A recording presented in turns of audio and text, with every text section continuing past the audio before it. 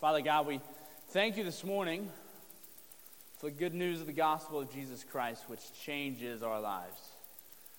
And Lord, as we kind of prepare our hearts this morning for Advent and for the Christmas festivities and celebrations, I pray that we would be reminded once again what it's all about.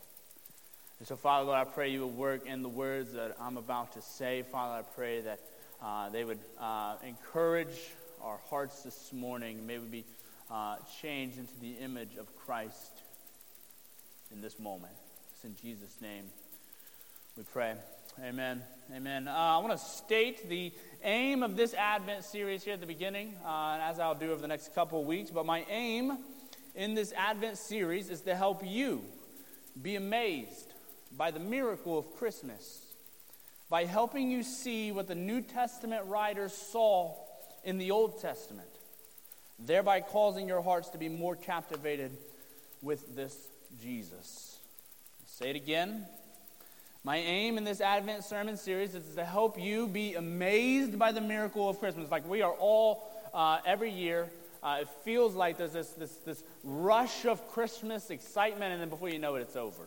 And the Christmas blues have set in. And what I hope to do through the next 4 or 5 weeks is to help you be amazed by the miracle of what actually took place that first Christmas day, by helping you see what the New Testament writers saw in the Old Testament, thereby causing your heart to be more captivated with Christ. And thus the title of this sermon series is called Hints of Hope, Jesus in the Pentateuch.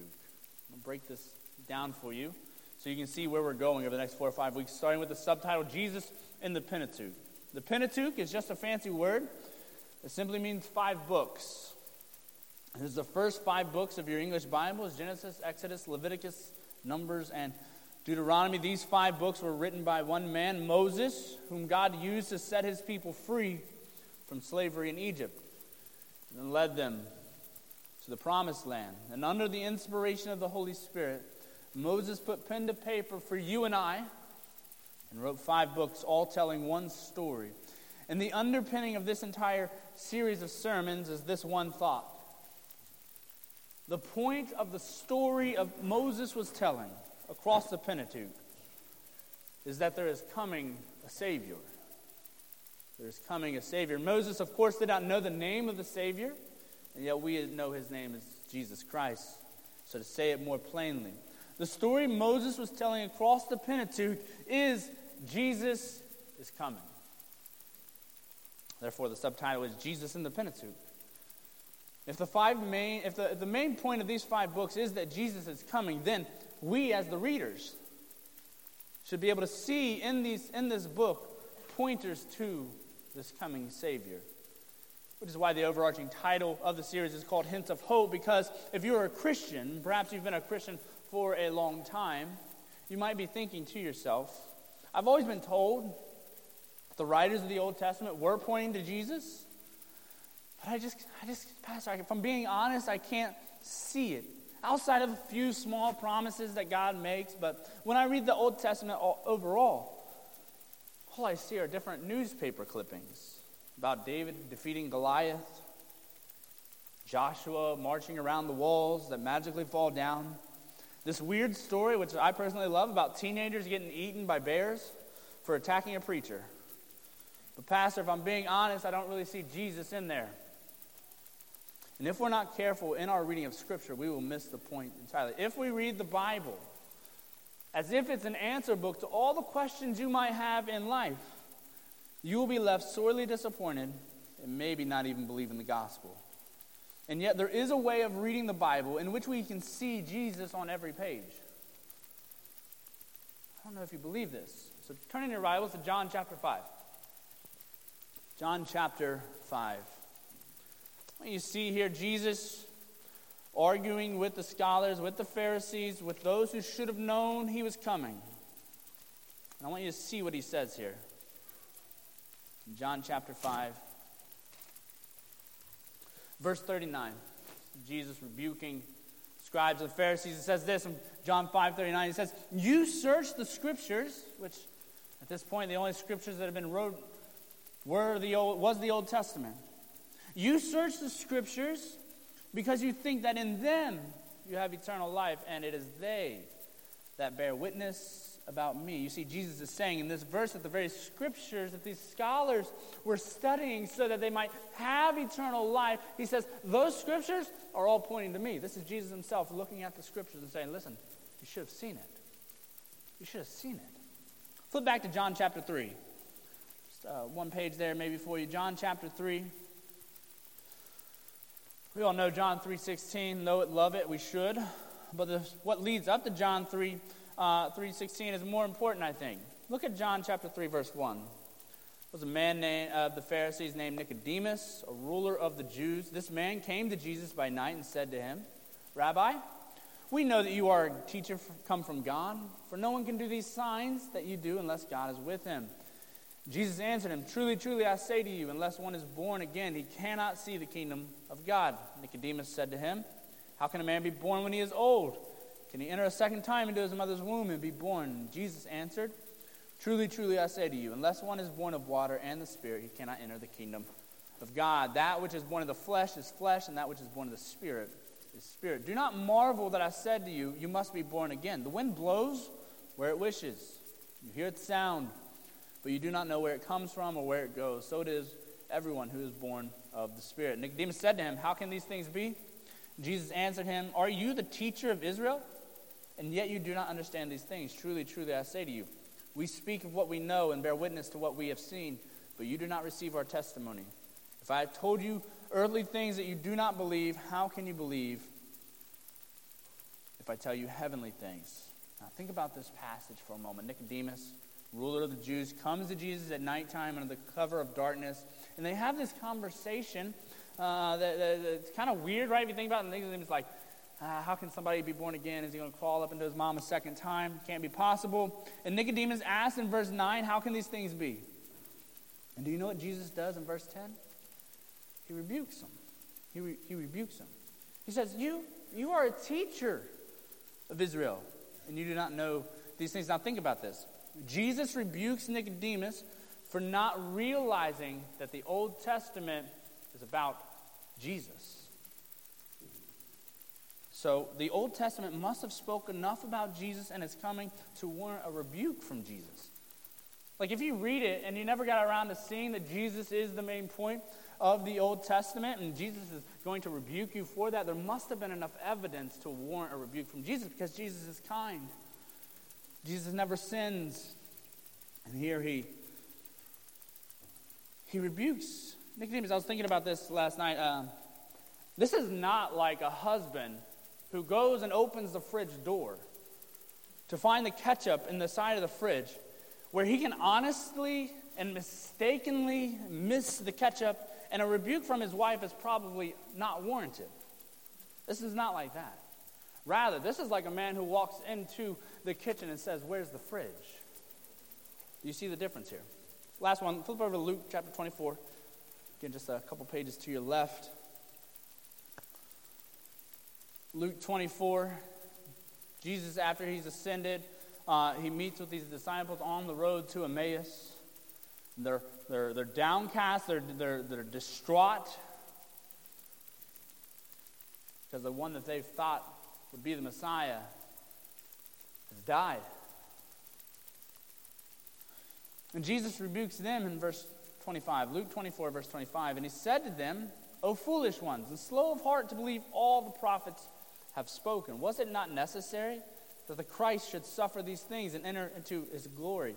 And beginning with Moses, by the way, he's referring to the Pentateuch. And beginning with Moses and all the prophets, he interpreted them in all the scriptures the things concerning himself. Beginning with Moses here, Jesus directly referring to the Pentateuch, and here he is showing these disciples on the road to Emmaus how the scriptures speak of him. And so the reason I've titled this series Hints of Hope is because as our own experience has taught us, a lot of times we're quite unsure of how to actually approach the Old Testament. We as Protestants often view the Old Testament as being about laws and judgment and wrath. And it is about those things for sure. But it's about much more than that. You see, it's a story about laws and grace. It's a story about forgiveness and judgment, a story about love and wrath. You see, the Old Testament, rightly understood, is a story about hope. I want to give you just over the course of the next few weeks hints of that hope from the Old Testament so that you can be amazed by the miracle that happened at Christmas, by helping you see what the New Testament writers saw in the Old Testament, thereby causing your heart to be more captivated with Christ. So let's go all the way back to the beginning. Genesis chapter 1. I started the sermon by saying that the main point of why Moses was writing the Pentateuch is to point his readers and hearers to the hope they have in God's promises. So I want to spend the next 32 minutes of our time together walking you through this creation narrative to help you see Christ in this story. So Genesis chapter 1, if you're there with me, say amen. If you need more time, say I need more time. Okay, Genesis chapter 1, verse 1. In the beginning, God created the heavens and the earth. Now pause there. The very first thing we see about this God is that he is a creator. He's a creator. He creates things as opposed to not creating. Moses wants his readers to understand that God has created the world. As opposed to anything else creating it, this God has created it. This, of course, means what for us? This means for us that since this is God's world, he is the one who is in control and in charge, not us. Verse 2, the earth was without form and void, and darkness was over the face of the deep, and the Spirit of God was hovering over the face of the waters. Verse 2 is probably the most overlooked, sidelined, passed by, skipped over verse in all the creation narrative. You see, verse 2 is probably the most significant, massively important for the rest of the unfolding of this chapter and the next. You see, if you are a reader, and the author has just said that the earth was without form and void, then what are you looking for to come next? You're expecting God to then form and fill it. And isn't that exactly what God does next? You see, in day 1, God creates the light. In day 2, God creates the waters and the sky. In day 3, God creates the land. So what is God doing in these first 3 days?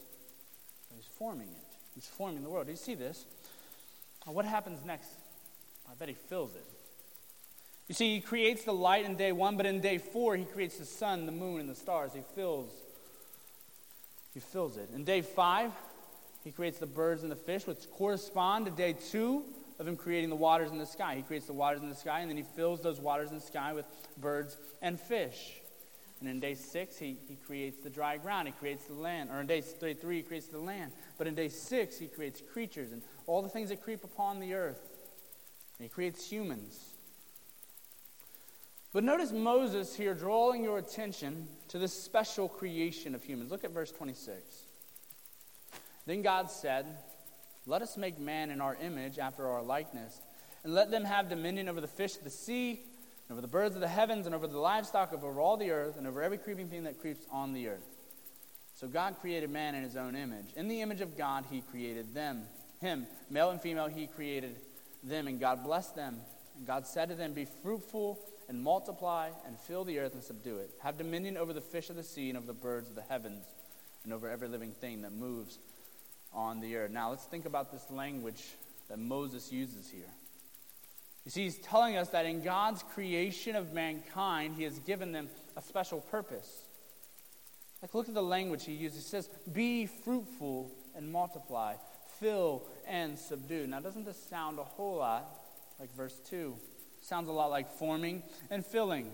Subdue and fill. Be fruitful and multiply. And that makes sense because we are told that Adam and Eve are made in God's image. And so therefore, as an image bearer of God, they should then do what God did. Just form and fill. And so God forms the world and then fills it, and he puts man in the world and tells him to go form it, subdue it, and harness its potential. So understand this, brothers and sisters. The reason God created you is for this purpose. So many Christians I see dying and withering on the vine of their life because they don't understand, why did God create me? He created you for this very purpose. Be fruitful and multiply, fill and subdue. Have dominion over all the earth. So you and I are supposed to subdue and fill the earth. This, of course, in some sense means make more image bearers. He's saying be fruitful, multiply, have children. This is a purpose of why we created, because as image bearers, they will then image forth God. But it's more than that. This is more than just having kids. This is also that in anything and everything we do, we should do all to the glory of God. This is vitally important for us to understand today. You see, God didn't make us a certain way. God didn't just make us a certain way, but he made us a certain way for a certain purpose. All of life is supposed to reflect God's glory, so that when you and I look around the world, we would be reminded and pointed back to God, to him. In all of this creation narrative, we should not see God as being separate from his world. Rather, he is there with his creation. He's in the presence of, he's in and amongst his creation. And we'll see in a few moments that he is with Adam in the garden, talking with him. He isn't far removed. He isn't separate from his creation. He's there with it. Vitally important to actually understanding what Moses is trying to point out to us. This is important because the ancients would think that God was present where? In the temples. It was expected that when you went to a temple, you would see God. But not just that. When they would go to a temple, they would find in that temple an image of their God. Right? This would be a statue that is an image of that God, an image that represented their God. Now this is fantastic, right? Because here we have the creation narrative, and we have the world, which is in fact a temple for God, because in the world his presence dwells. But in this temple, we don't have a statue with an image on it. Instead, we have a person with an image on it. We have a person who is in the image of God, his creator. And the first thing that we find out about this person is that he is in the image of his God. This means that it is our job as image bearers of God to represent him and reflect him in all of creation. You see, God didn't create you and I out of a great sense of loneliness or need of anything. For our God needs nothing, and he changes not. So then the reason why God created us in his image is so that we would all the more bring glory to his name. Have you ever seen what happens to a light beam as it's reflected at a mirror of 45 degrees? You know what happens? You got a light beam, you got this mirror at 45 degrees. What happens when that light shines down? It shines out. And so God shining his light down on man as a 45-degree angled mirror is supposed to shine out that light. That's your role, and my role in the world is to shine the glory of God in all aspects of our life. But not only that. You see, what happens when the light hits back at that 45-degree angled mirror? It goes back up. It goes back up. You see, God's glory is, we as image bearers are the image of God in God's temple in the world. And he has given us glory that we reflect out to everyone around us, and we reflect it back to him. The point is that we were made in a certain way for a certain purpose. Look at Genesis 2, verse 1. Thus the heavens and the earth were finished, and all the host of them, and on the seventh day God finished his work that he had done, and he rested on the seventh day from all his work that he had done. So God blessed the seventh day and made it holy, because on it God rested from all his work that he had done in creation. These are the generations of the heavens and the earth when they were created, in the day that the Lord God made the earth and the heavens. Now notice that something strange happens here in verse 5. When no bush of the field was yet in the land, and no small plant of the field had yet sprung up, for the Lord God had not caused it to rain on the land, and there was no man to work the ground. Now, hold on, pause, wait a minute. Didn't Moses just tell us that God created man in his image? He did. So what's Moses doing here? You see, the way that we read the scriptures matters. If we read the scriptures as a running camera that we've taken on our iPhone, right? Start at point A and just let the film roll, then we'll miss the scriptures entirely. But rather, the scriptures are not like that, but rather the scriptures are like a documentary. Moses is telling us a story, remember. He's telling us a story that a Savior is coming. And so what Moses does here in this documentary of the Pentateuch is he presses pause, rewinds, and zooms in on this creation narrative. Verse 7 of chapter 2. Then the Lord God formed the man of dust from the ground and breathed into his nostrils the breath of life, and the man became a living creature. Now think about our language from chapter 1, verse 2, forming and filling it. Here you have the Lord God forming the man and then filling the man with his breath, his nostrils, the breath of life. And the man became a living creature. Verse 8, and the Lord God planted a garden in Eden, in the east, and there he put the man whom he had formed. Now notice, we often call this garden, we call it the Garden of Eden. But in verse 8, it's actually a garden inside of Eden. That's what it says in verse 8.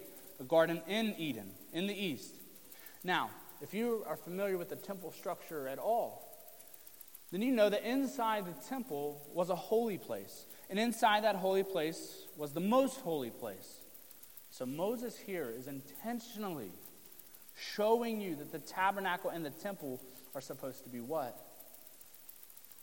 And the rest of the Pentateuch, as the commands are given to build the tabernacle and the temple, it's supposed to be a copy of the world before the fall. It's supposed to be a copy of the way God lived and moved and communed with his people.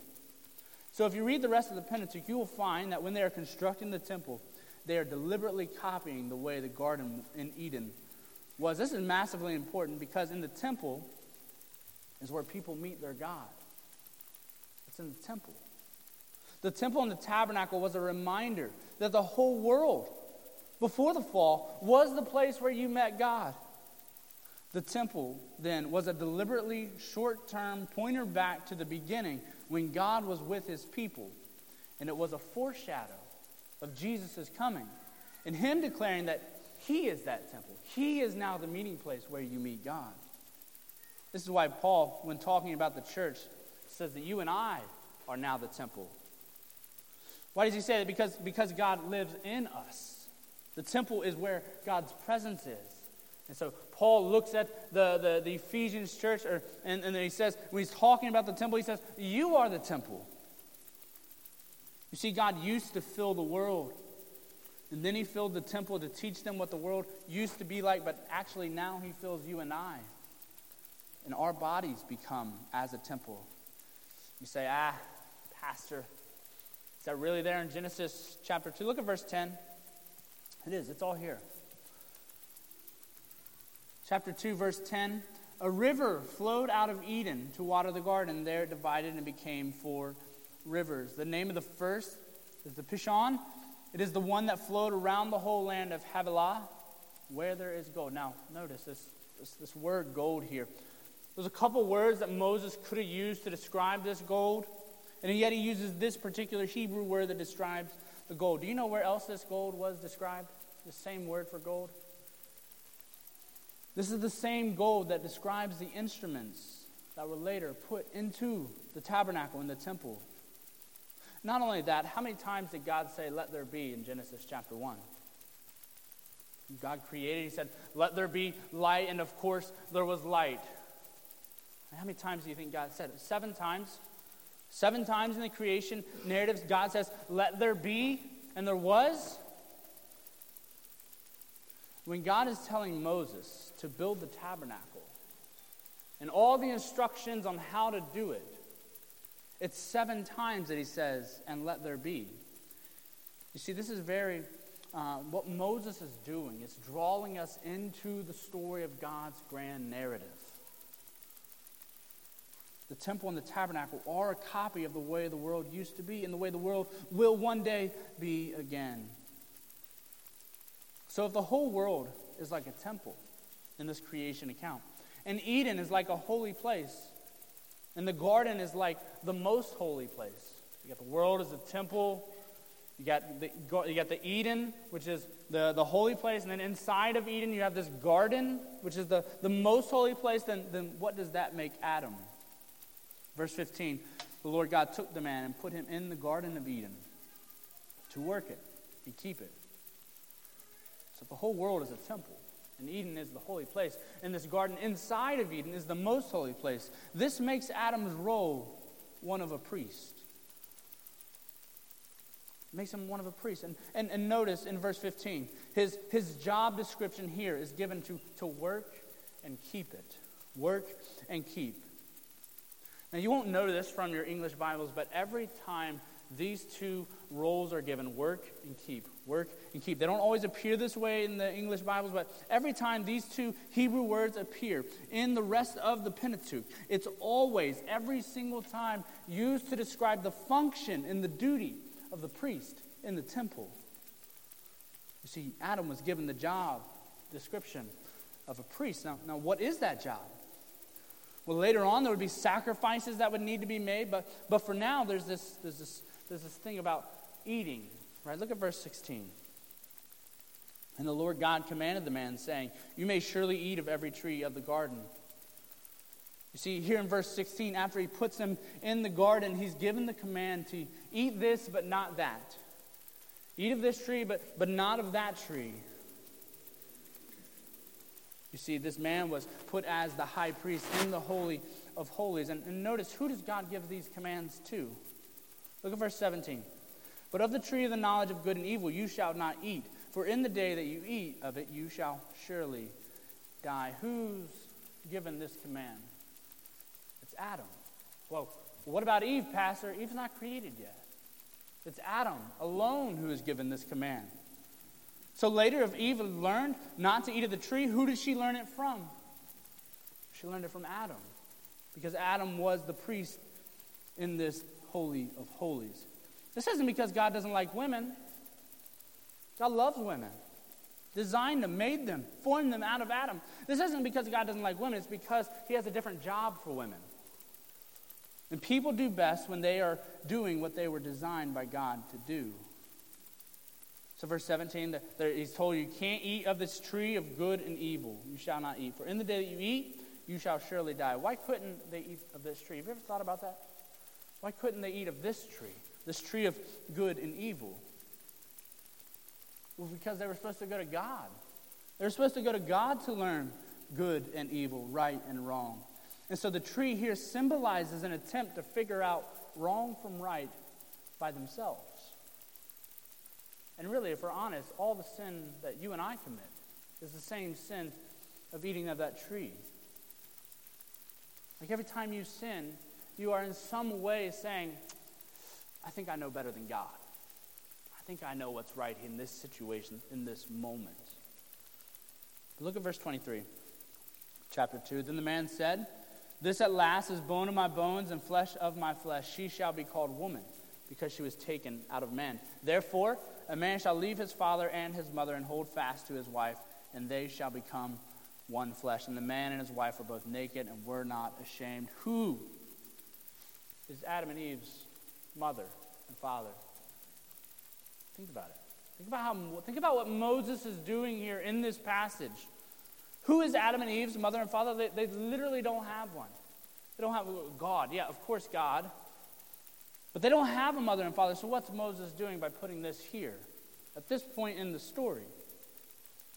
Well, he's establishing here, as if it's a documentary, he's saying here, hey, you reader, the reason you leave your father and mother when you get married and when you take a spouse is because he's establishing a pattern for you and I to follow.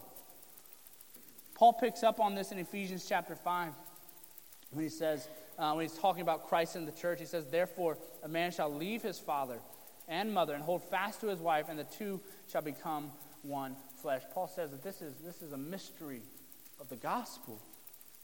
You see, two things we're told about man in Genesis chapter 2. Number one, that he's made in God's image. And number two, or in Genesis chapter 1, they're made in God's image and made male and femaleness. This is why the wildness of the world actually doesn't make sense in the Christian context, where they say there is no distinction between maleness and femaleness. It's in the very created order that God designed. There's a difference between maleness and femaleness. So much so that Paul actually weds it to the gospel. He says that looking at marriage, when a man leaves his mother and father and cleaves to his wife, the two shall become one flesh. He says that's actually a picture in real life of the way Christ loved the church and the way that our union with him is formed. But he calls it a mystery. Why does Paul tell us that? Paul tells us that because you don't know that from Genesis chapter 2, right? You can't read Genesis chapter 2 and be like, yeah, that's definitely a picture of Christ's love for the church. You can't see that. So Paul calls it a mystery. But now that we know it, we can't ever read Genesis chapter 2 in the same way. Again, it's like watching a movie, a thriller movie where there's all kinds of things that don't quite make sense in the beginning of the movie until the end of the movie. The plot line is revealed and the grand story is finally told. And now you can never actually watch that movie in the same way that you watched it the first time. You see, all of this was a pointer to Jesus. The pointer at the time when a high priest would come and be a greater Adam, be a greater high priest. You see, Moses is foreshadowing a Savior who will come. But then Genesis chapter 3 happens. Look at verse 1. Now the serpent was more crafty than any other beast of the field that the Lord God had made. He said to the woman, did God actually say, you shall not eat of any tree in the garden? Now who's the serpent? Who's the serpent? Anybody? Satan. How do you know that? Have you ever thought about that? Like, how do you know that this serpent is Satan? Anybody know? Revelation chapter 12.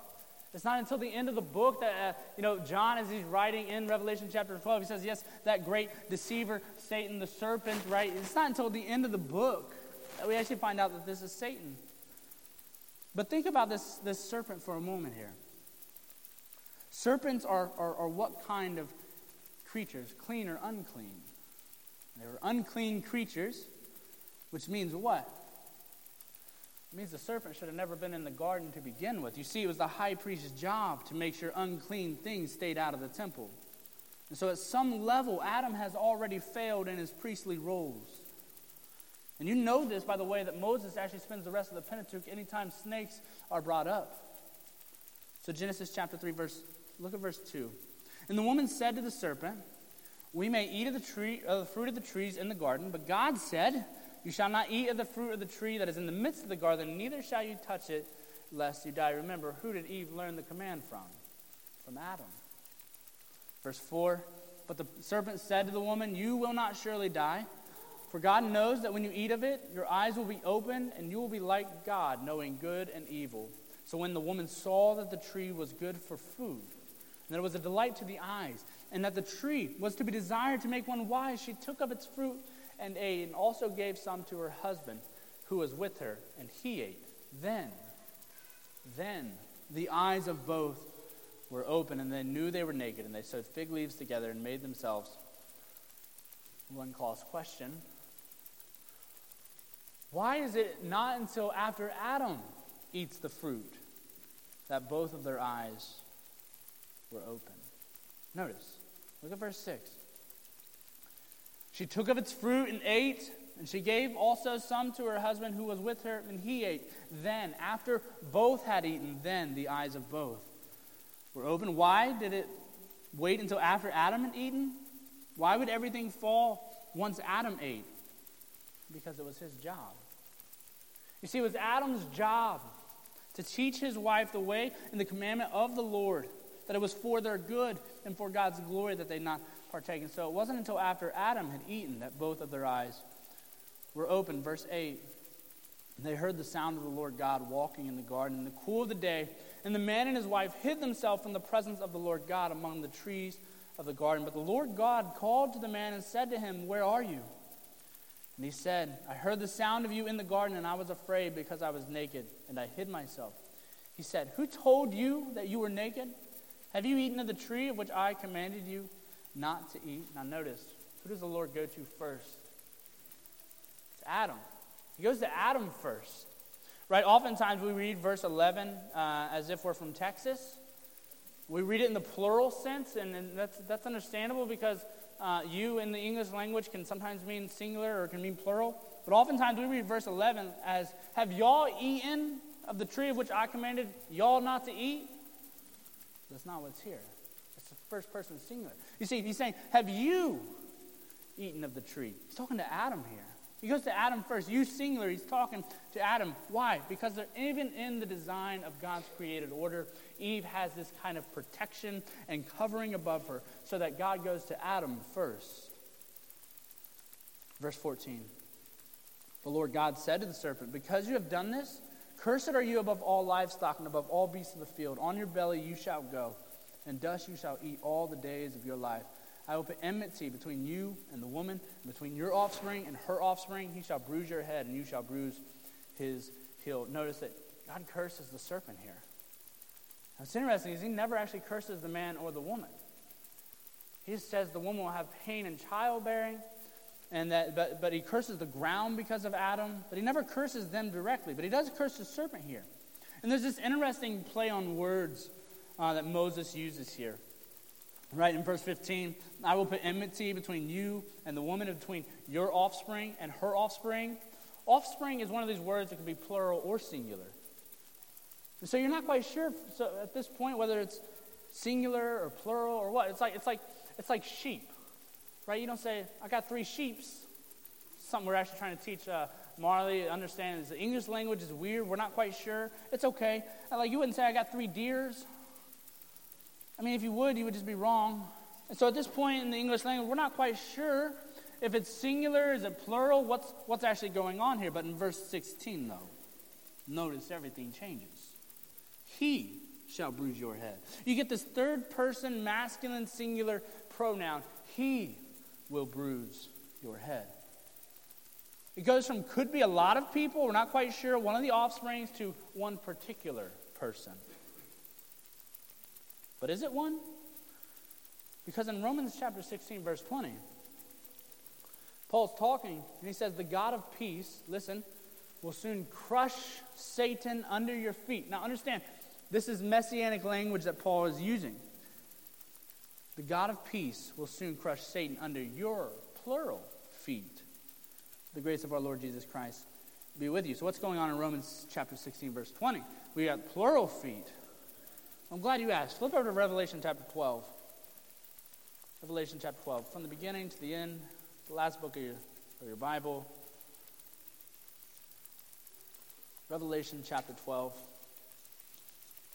What's going on in Revelation chapter 12 is a commentary of what happens in Genesis chapter 3 and everything that unfolds from there.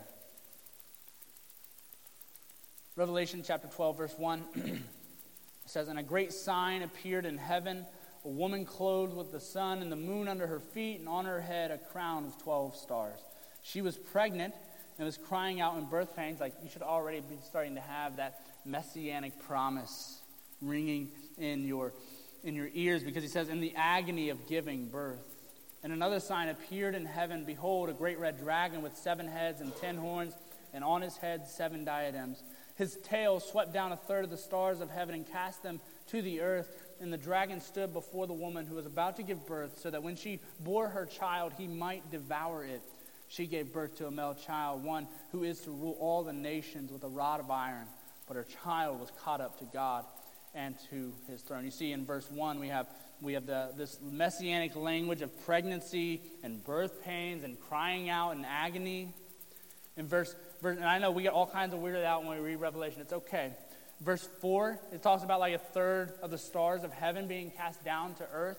I don't know if you know this, but the surface of the earth can't actually fit one singular star.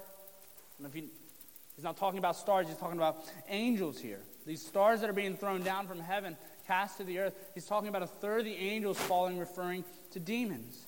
But in verse 5, listen. She shall give birth to a male child, one who is to rule all the nations with a rod of iron. What does that sound like? It sounds like Psalm 2. Psalm 2, which says this, as for me, I have set my king on Zion, my holy hill. I will tell of the decree. The Lord said to me, you are my son. Today I have begotten you. Ask of me, and I will make the nations your heritage, and the ends of the earth your possession. You shall break them with a rod of iron, and dash them in pieces like a potter's language. You see, what's going on in Revelation chapter 6 chapter 12 is messianic. This is messianic language. This is big time. Look at verse 6 in Revelation chapter 12. The woman fled into the wilderness, where she has a place prepared by God, in which she was to be nourished for 1,260 days. See what happens when this one who is born, Satan, is there to devour him. What happens when this one who is born, Satan is there to devour him? This sounds a lot like Mary, doesn't it? It's like, is it talking about Mary? I don't know what's going on here. It's messianic for sure. Look at verse 7. Now war arose in heaven, Michael and his angels fighting against the dragon. And the dragon and his angels fought back, but he was defeated. And there was no longer any place for them in heaven. And the great dragon was thrown down, that ancient serpent who is called the devil and Satan, the deceiver of the whole world. He was thrown down to the earth, and his angels were thrown down with him. And I heard a loud voice in heaven saying, now the salvation and the power of the kingdom of our God and the authority of his Christ have come. For the accuser of our brothers has been thrown down, who accuses them day and night before our God. And they have conquered him by the blood of the Lamb and by the word of their testimony, for they love not their lives even unto death. You see, it says in verse 11, they have conquered him. Interesting. We have in this text both the singular and the plural. They who belong to him, in verse 11, is the seed, belong to the seed of the ones who conquered. So go back to Genesis chapter 3. We're almost done. My timer said I'm out of time. Genesis chapter 3. What's happening in Genesis 1 through 3, really 1 through 4, is the basic storyline of the rest of the Bible. You see, what Moses is doing is introducing you to all the main characters of the rest of the Scriptures, because it's the rest of the Scriptures where everyone will fall into one of two categories. Either they are the seed of the serpent or the seed of the woman. Either they are of the seed sanctified by the Savior, or they are of the line who resist and oppose him. So look at verse 16. To the woman he said, I will surely multiply your pain in childbearing. In pain you shall bring forth children. Your desire shall be contrary to your husband, but he shall rule over you. And to Adam he said, because you have listened to the voice of your wife and have eaten of the tree of which I commanded you, you shall not eat of it. Cursed is the ground because of you. In pain you shall eat of it all the days of your life. Thorns and thistles it shall bring forth for you, and you shall eat the plants of the field. But by the sweat of your face you shall eat bread till you return to the ground, for out of it you are taken. For you are dust, and to dust you shall return. Notice, again, as I mentioned earlier, he doesn't actually curse Adam and Eve. He curses the ground. He says that there'll be pain in childbearing. But there's this promise nestled in there about a coming Savior who will one day crush the head of this serpent. But look at what happens immediately after verse 19. And the man called his wife's name Eve, because she was the mother of all living. And the Lord God made for Adam and his wife garments of skin and clothed them. Then the Lord God said, behold, the man has become like one of us, knowing good and evil. Now lest he reach out his hand and take also of the tree and eat and live forever. Therefore the Lord God sent him out of the Garden of Eden to work the ground from which he was taken.